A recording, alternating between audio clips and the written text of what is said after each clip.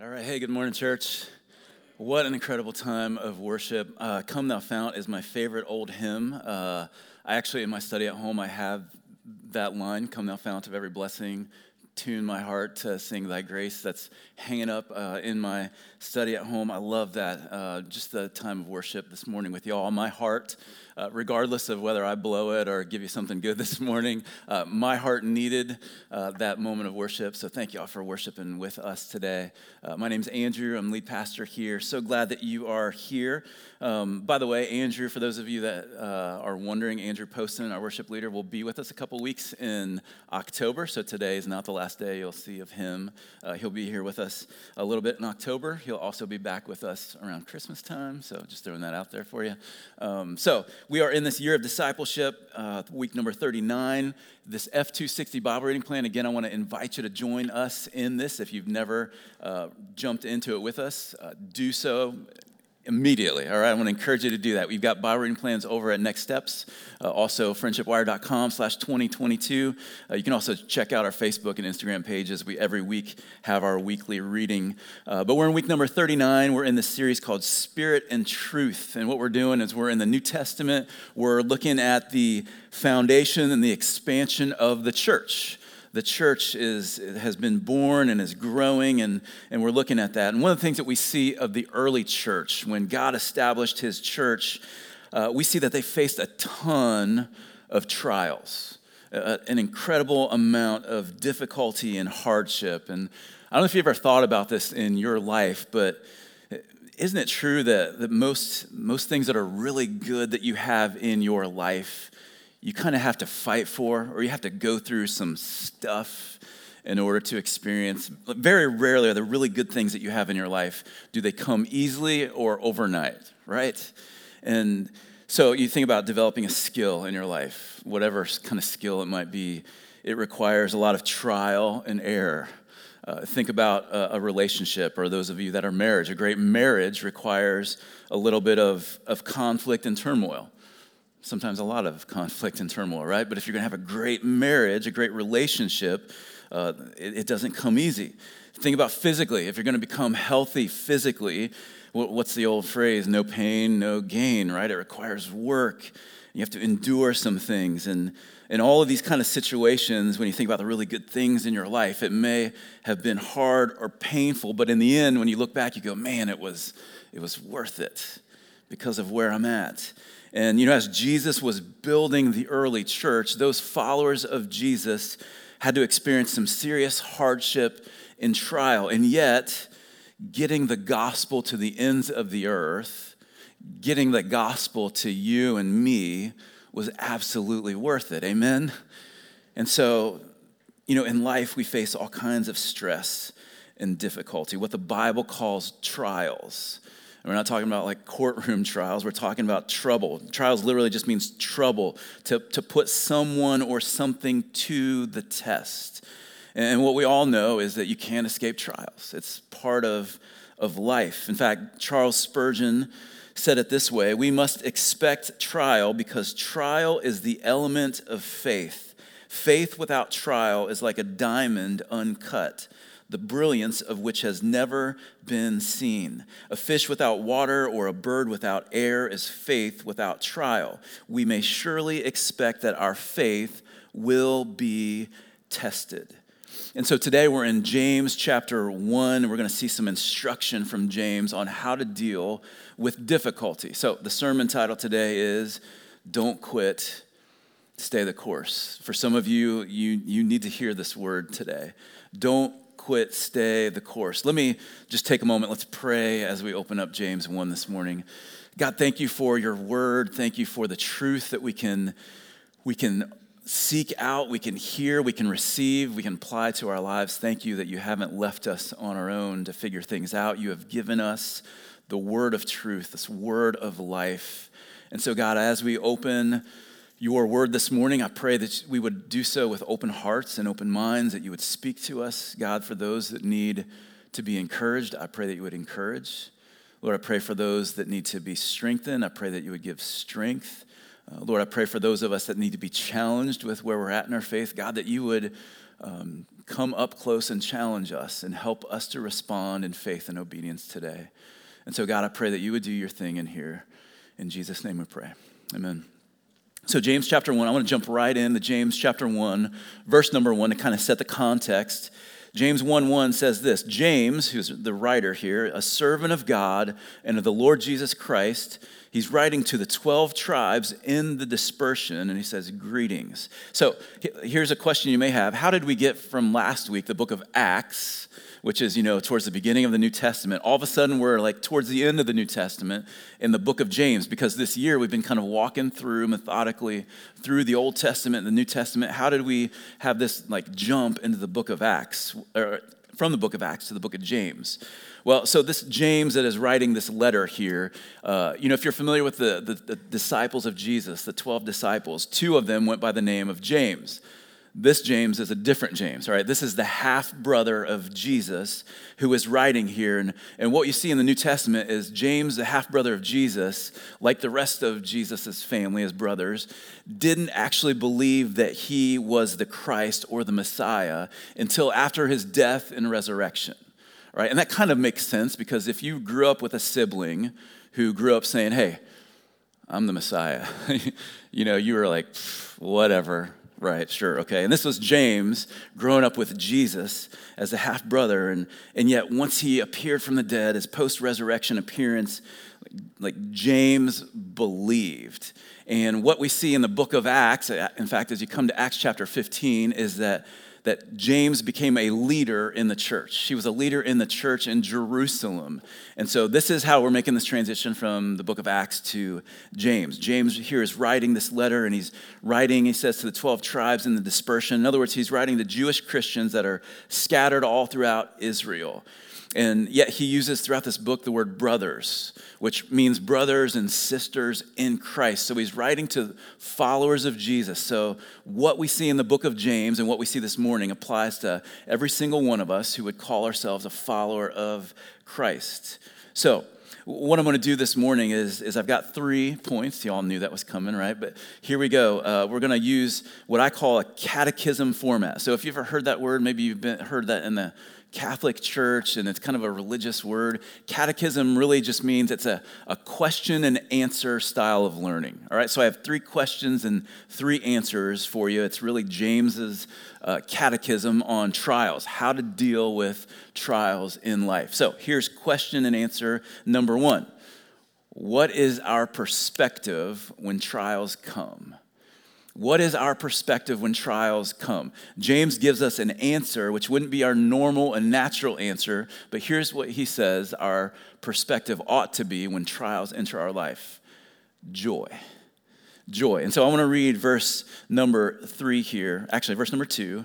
James says this. He says, count it all joy, my brothers, when you meet trials of various kinds. Now, we already saw this. This is the memory verse of the week, but he says, count it all joy, my brothers, when you meet trials of various kinds. And we'll come back to this thing of joy, but I want to start with what he says here. Count it all joy, my brothers, when you meet trials of various kinds. In other words, he says when, not if, right?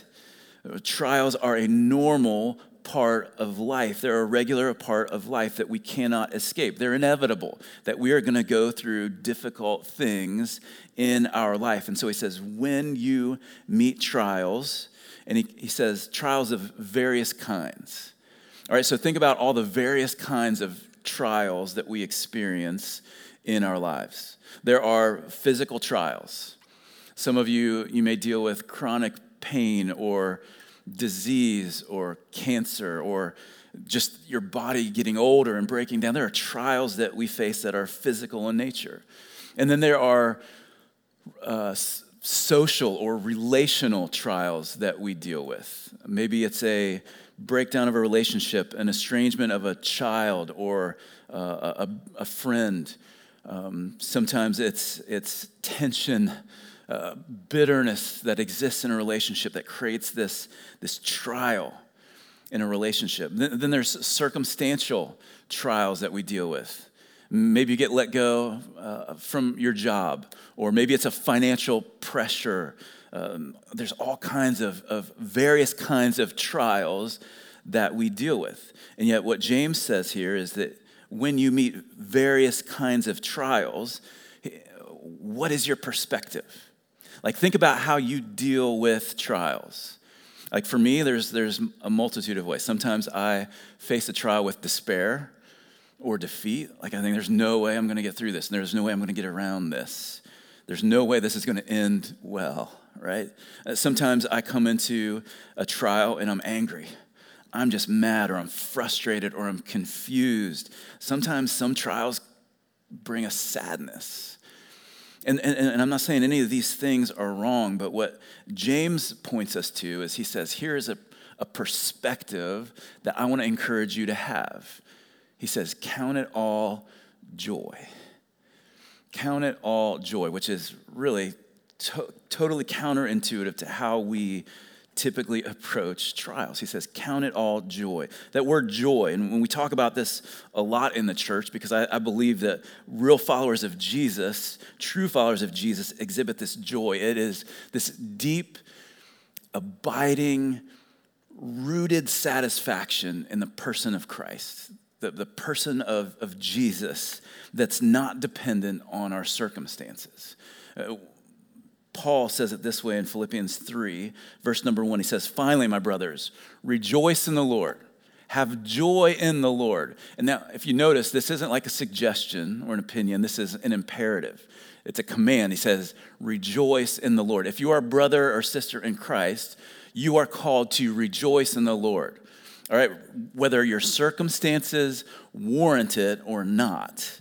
He says, rejoice in the Lord.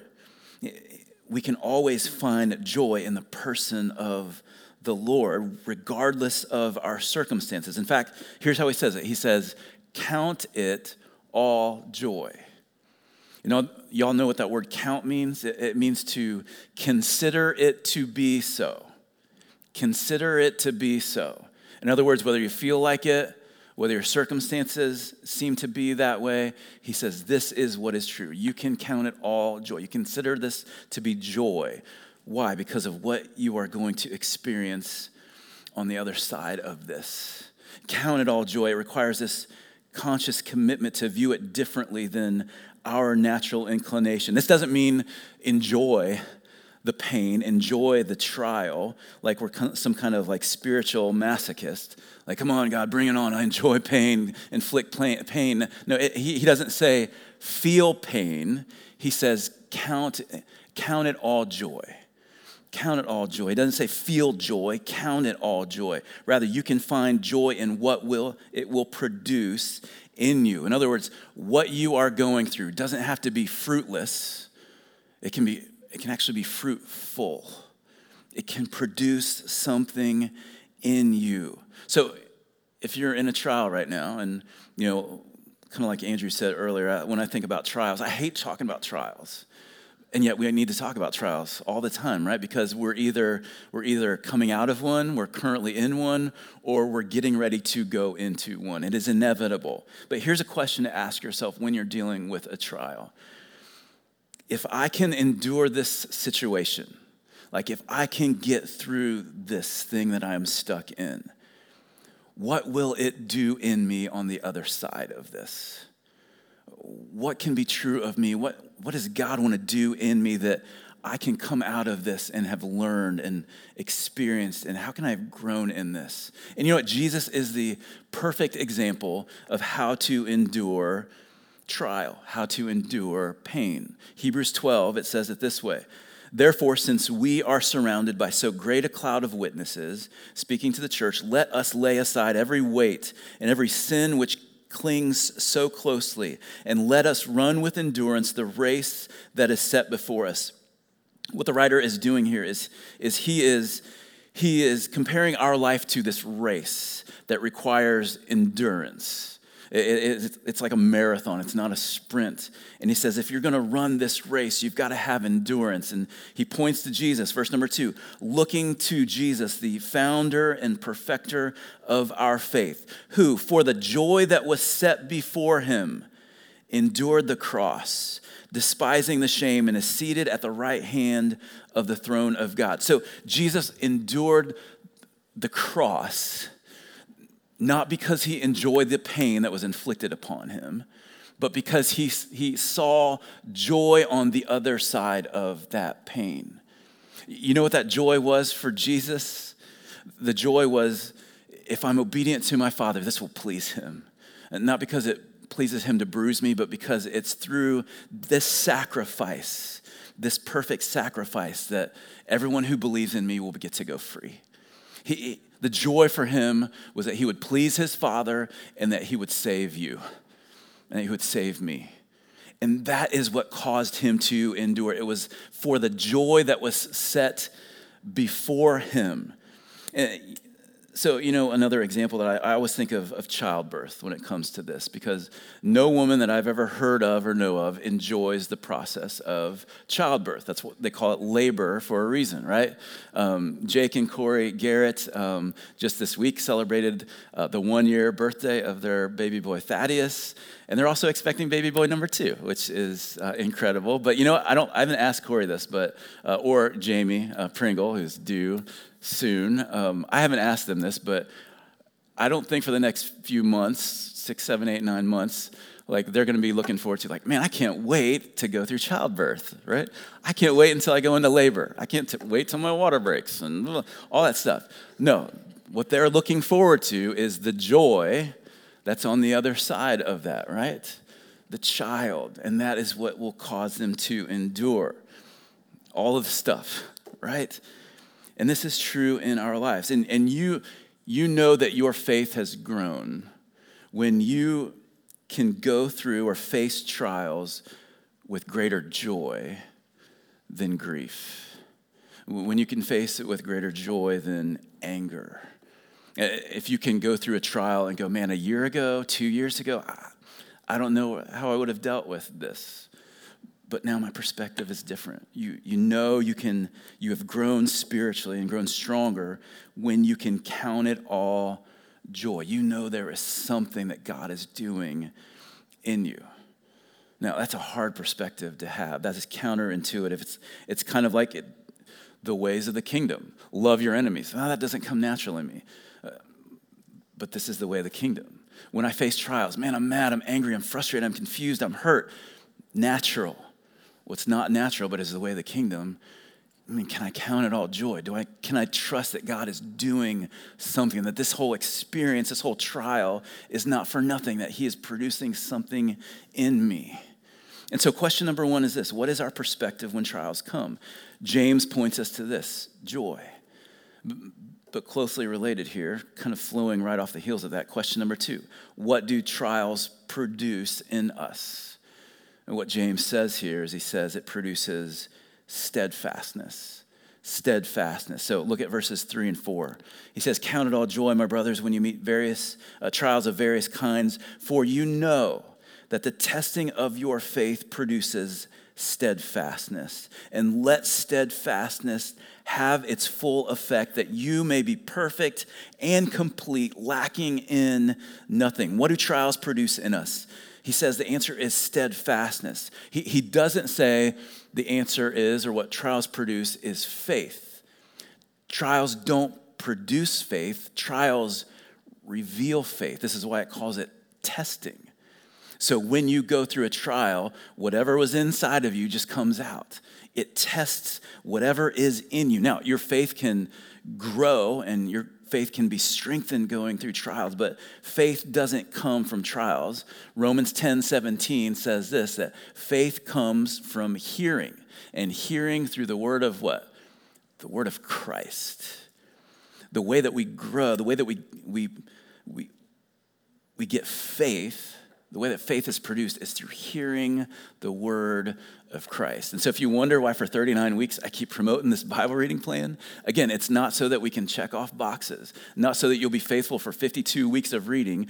You could start right now, week 39, and for the next 12, 13 weeks, finish this year and read right where we're at to the end, and it will be successful, because the goal is this: it is to hear the word of Christ, because in hearing his word, he will grow our faith. What do trials produce in us? It doesn't produce faith, it reveals faith. What he says is it produces steadfastness.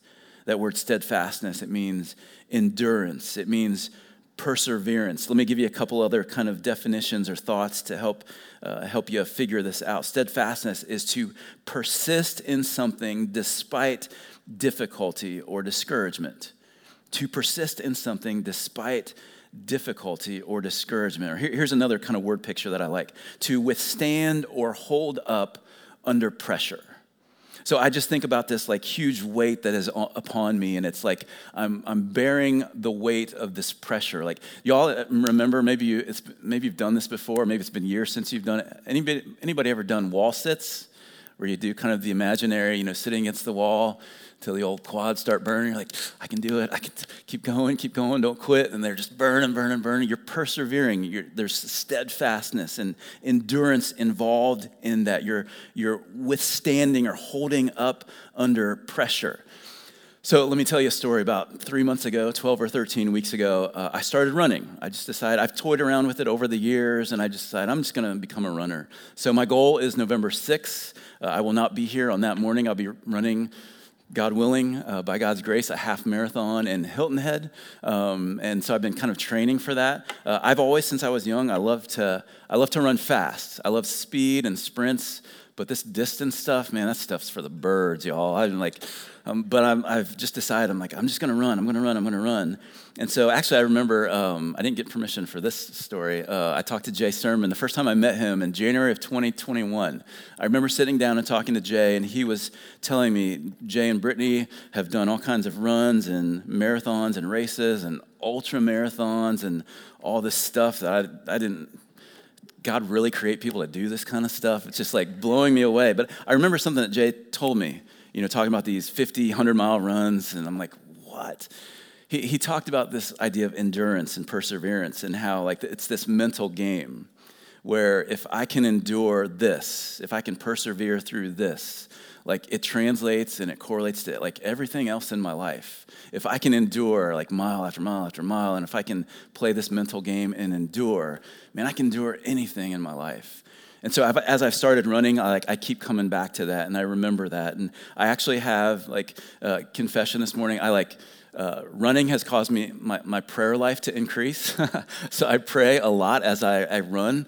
Every single mile, I'm praying God, first, thank you for that mile number 1. Would you get me through to mile 2? And so I'm praying. I literally pray Lord, would you strengthen me, mind and body? And I start with my mind. I'm God, would you help me to endure? Help me to persevere through this mile, because I'm going to want to quit. I'm going to give up. Would you help me to endure? And then I literally pray through every physical part, strengthen my quads and my hamstrings and my calves and all this stuff. I'm literally praying through the whole thing. And actually yesterday I ran 11 miles, and I added something to my prayer repertoire. I added the phrase, count it all joy. And so I'm thanking Lord, I'm saying, count it all joy, count it all joy, count it all joy. And for the record, it didn't help a single bit, all right? I've run longer than that, but that was the most challenging, slowest pace I've ever run. And I think it's just because God was count it all joy. I've got a lesson for you in this. Actually, here's another freebie for you. I so badly wanted to give up, but when I run these long runs, I listen to sermons because the preacher needs some preaching, and so I get to listen to sermons when I run, and I so badly wanted to give up about mile 6, 7, 8, and I stuck with it. And probably around mile 9, 10, there was a word for me in that sermon that kind of got me emotional. And I was like, God, you helped me to persevere because I needed that. You know what I'm saying? And it was just a cool little reminder that God was like, man, if you just don't quit, stay the course. Don't quit, stay the course. I have something for you. If you'll hang in there, if you will let me give you the strength to hang with me, I'm going to do something. I'm going to produce something in you. I'm going to produce steadfastness. And he says in verse number 3, he says it this way. For you know that the testing of your faith produces steadfastness. You know that this is a test of your faith. Every trial that you go into, sometimes we go, what is this all about? He says, you can know this. This is a test of your faith. Whether it's physical, relational, circumstantial, they all challenge your faith. You know this is a test of your faith. And you can know that this will produce steadfastness in you.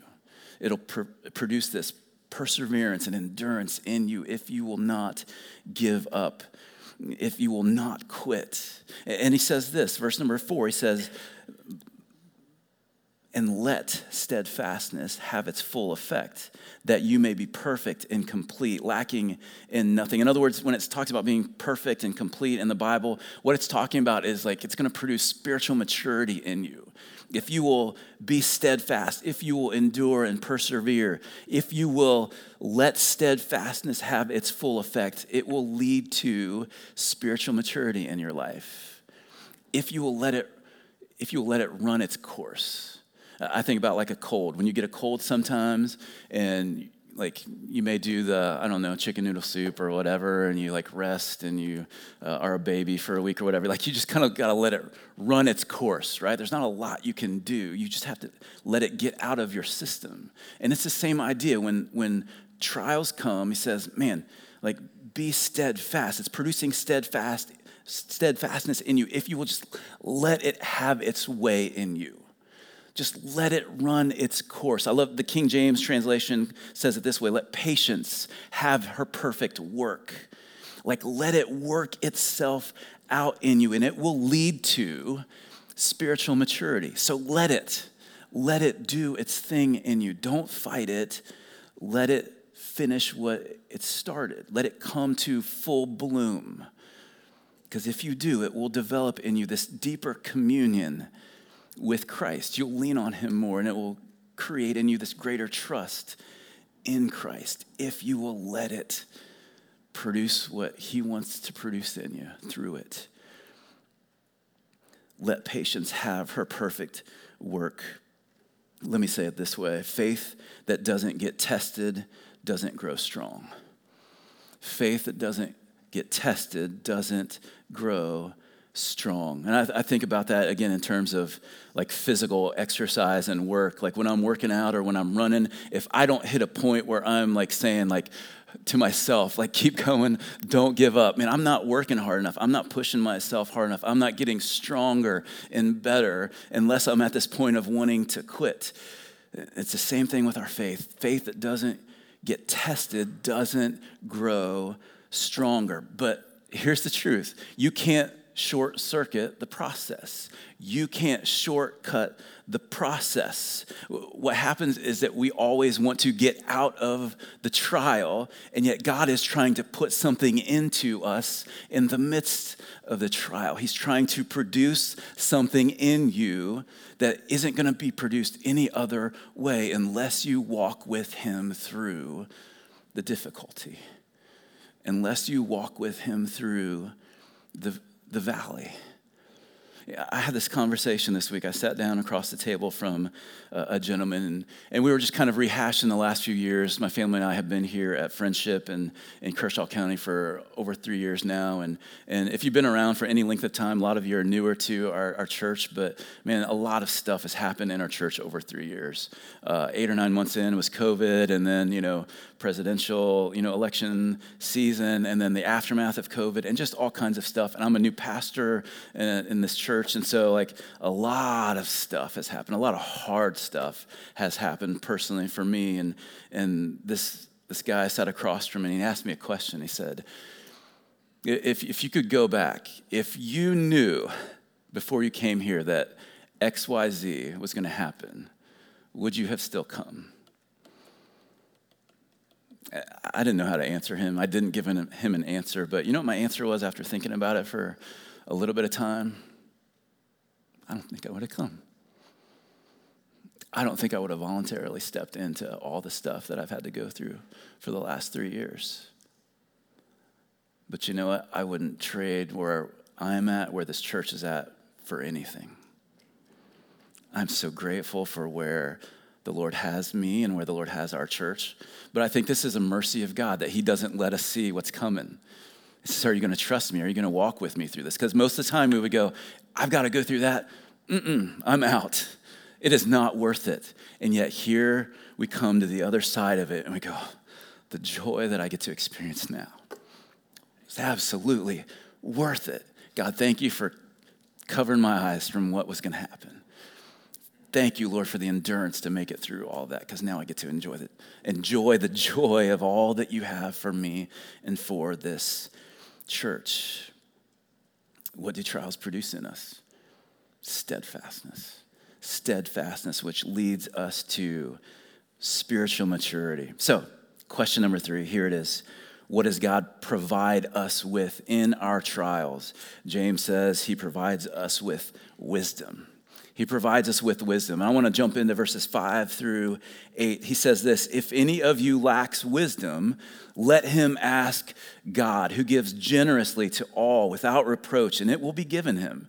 But let him ask in faith with no doubting, for the one who doubts is like a wave of the sea that is driven and tossed by the wind. For that person must not suppose that he will receive anything from the Lord. He's a double-minded man, unstable in all his ways. So, what does the Lord provide us with in our wisdom? He says, or in our trials, he says, wisdom. So when we come into a trial, think of all the things that we need.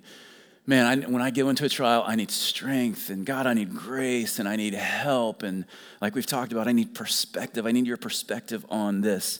We also need wisdom from God. We need wisdom from God. When I think of like a simple definition of wisdom, it's like, what do I do and how do I do it? What do I do and how do I navigate this circumstance in my life? God, I need your wisdom. John MacArthur says it this way, speaking of wisdom here in James 1. He says, James's Jewish audience recognized this as the understanding and practical skill that was necessary to live life to God's glory. It was not a wisdom of philosophical speculation, but the wisdom contained in the pure and peaceable absolutes of God's will revealed in his word and lived out. Only such divine wisdom enables believers to be joyous and submissive in the trials of life. In other words, the wisdom that James is talking about here is wisdom to know how to live life and how to navigate our trial to the glory of God. And he says this is wisdom. And let me say this about whatever trial you're going through, is that every trial is a unique situation that requires unique wisdom from God. Every situation you face, you may be able to find someone who can relate to you because they've gone through something similar, but your story and your situation is unique. All the variables of your story and your background and all the things, like you are in a unique situation. Every trial is a unique situation that requires unique wisdom from God. And what I love about this is that he says, if you lack wisdom, ask of God, and he'll give it to you. If any of you lacks wisdom, have you ever asked yourself the question, or maybe wondered in your head, like, am I a wise person? Like, do I have wisdom? If people looked at me, would they say wisdom is a characteristic of me? Here's a little test to know if you are in fact actually wise or not. Do you recognize in your life your lack of wisdom? Do you recognize? I know that sounds like weird and contradictory, because if you recognize your lack of wisdom, that shows wisdom on your part. If you are someone who would say, like, I don't need wisdom in this. I know I've got this. I don't need wisdom. That, in fact, reveals that you do need wisdom, right? And those that are older in the room, the older you get, the more you recognize, the less you know, right? The more you recognize your need for wisdom.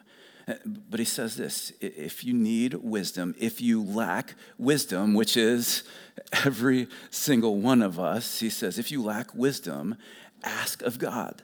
Simply ask, but ask in faith. Ask in faith. His wisdom is available. It's available in generous supply to you. It's not like he's trying to ration out his wisdom, like there's only so much to go around. Like he is wisdom personified, and he has all of this available to you if you would simply ask for it. And I just want to mention, back in week number 19, I think, May 8th, we had a sermon called How to Be the Wisest Person in the World. It was based on Solomon. And so if you want to go back and check that out, it is online. There's a link to it in our digital bulletin and sermon notes. But wisdom is something that we need, and it's available to us. All we have to do is ask in faith. And what he means here, he talks about like not doubting. Listen, it's normal and natural to doubt in our faith. What he's talking about specifically here is don't doubt that God is wise.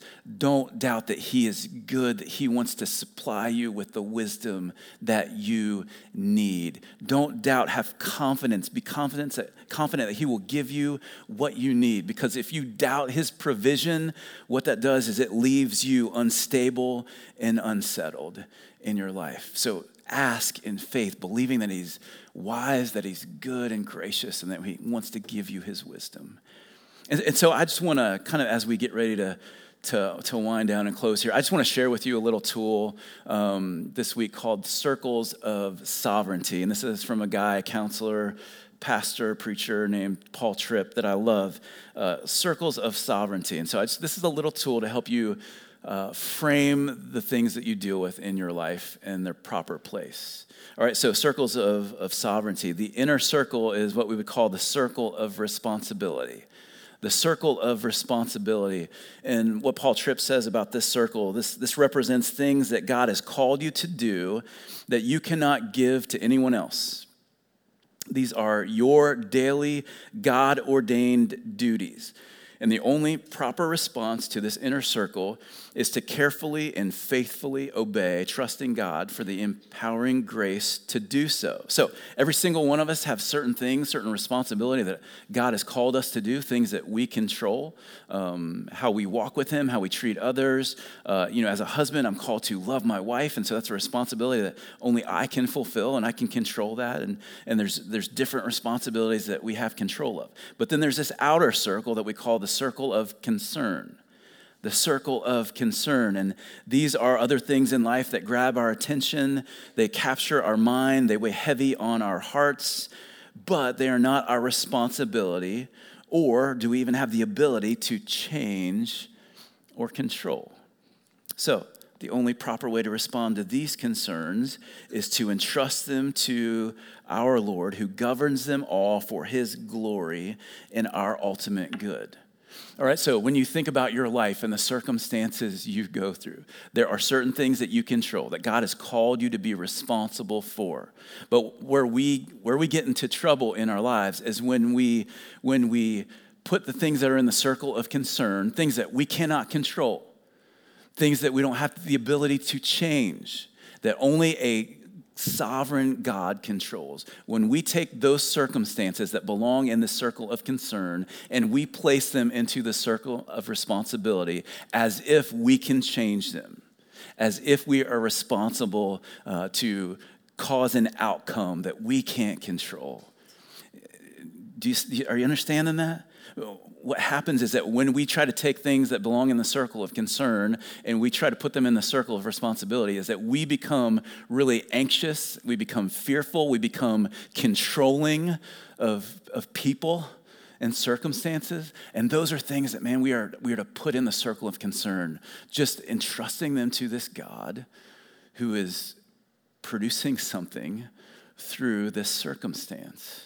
And I just bring this up because I don't know, for some of you this may be a helpful way to frame whatever trial you're going through. Because sometimes we think, I've got to control this, I've got to dictate this.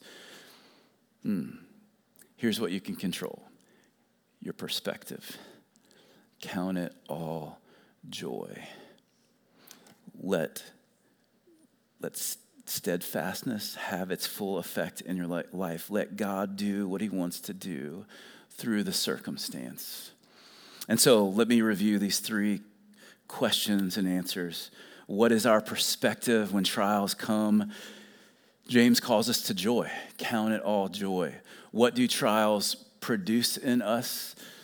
They ought to produce steadfastness, this ability to endure, to persevere, which leads to spiritual maturity in our life. Some of us, the reason we're still weak and young in our faith is because we try to get out of every trial that comes our way rather than letting it do its work in us. What do trials produce? Steadfastness. What does God provide us with in our trials? Wisdom. If you're going through a trial right now, here's what James is asking you to do. Cry out to God for wisdom. God, help me to know how to walk through this. Help me to know what to do. I need your help. I need your wisdom to get through this and to learn everything that it is you want me to learn, to become the person that you want me to become. What does God provide us with in all of our trials? He provides us with wisdom. And you know what? A lot has changed over the course of centuries since the letter of James was written, since the book of Acts took place. A lot has changed since that first century when God was establishing and growing his church. Here's one thing that hasn't changed, is that every follower of Jesus who lives a life that is fully devoted to him will still face trials. Some will be minor, some will be extremely difficult. Some may be because of your faith, some may have nothing to do with your faith whatsoever. But every single one will reveal your faith. It'll test your faith. It'll challenge your faith.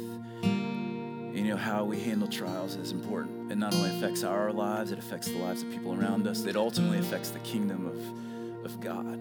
It affects, if you are a child of God, it affects the work of the Lord, which is getting the gospel to the ends of the earth, to everyone who needs it, near and far. We can get so caught up in our trials that we forget what God has us here for. And this is why I believe Paul said in 1 Corinthians 15, this chapter that's all about the gospel, the resurrection of Christ, which gives us life and hope and victory. Paul says it this way in 1 Corinthians 15, 57 and 58. He says, but thanks be to our God who gives us the victory through our Lord Jesus Christ. Therefore, because he has already given us the victory, beloved brothers, he says, be steadfast, immovable, always abounding in the work of the Lord, knowing that your labor in the Lord is not in vain. He says you can be steadfast, you can be immovable, always like continuing in the work of the Lord, like not because you're strong, not because man, you're so steadfast, but he produces something in you because we have victory through the Lord Jesus Christ. Amen. And so I want to encourage you today, if you're in the midst of a trial, man, look to Jesus. He wants to produce something in you and through you that's more glorious than you could ever imagine. Why don't you stand with me? Let's pray and let's continue to worship this gracious God of ours. Lord, thank you for your goodness and your grace and your mercy. God, that we can walk with you through our trials, that we are not alone, that you provide wisdom beyond what we possess to help us to know how to navigate the stuff that comes our way. God, you want to produce steadfastness in us. Your desire is that we would become more and more like Christ. And so, Lord, help us to realize what you're producing in us, even when we can't understand it, we can't see it. And Lord, help us to count it all joy.